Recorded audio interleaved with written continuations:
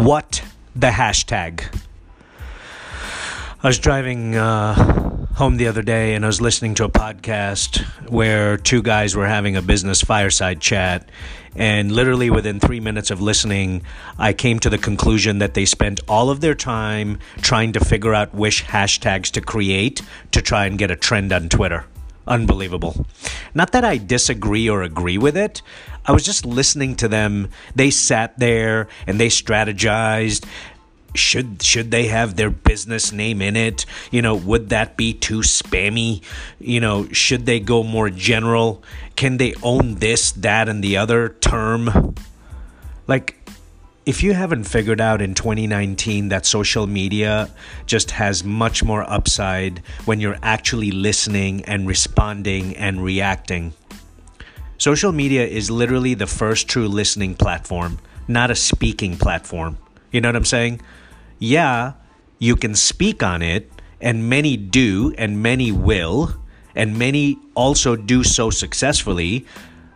But on the flip side, riding the wave of hashtags instead of creating them is a defining part of my thesis on social media in 2019. I get so many DMs and so many, likes and so many comments because I'm getting into their conversation. I'm finding out what's trending, and I always thoughtfully try to go and post on somebody else's post, not just my own, right? I think you'll get much more success if you pay attention to what's trending on Twitter right now.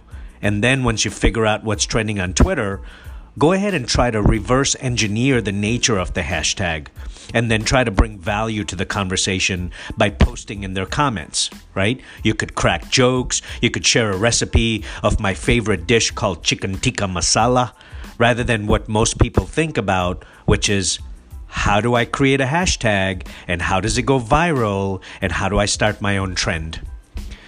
The only way in getting a hashtag to trend on Twitter is if you're Michael Jordan, who is completely dominating already.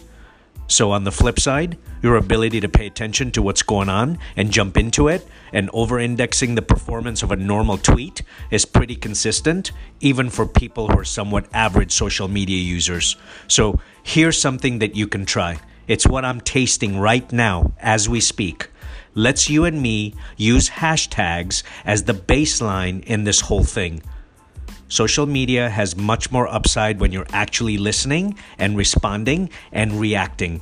Kind of like being a quarterback for the Buffalo Bills.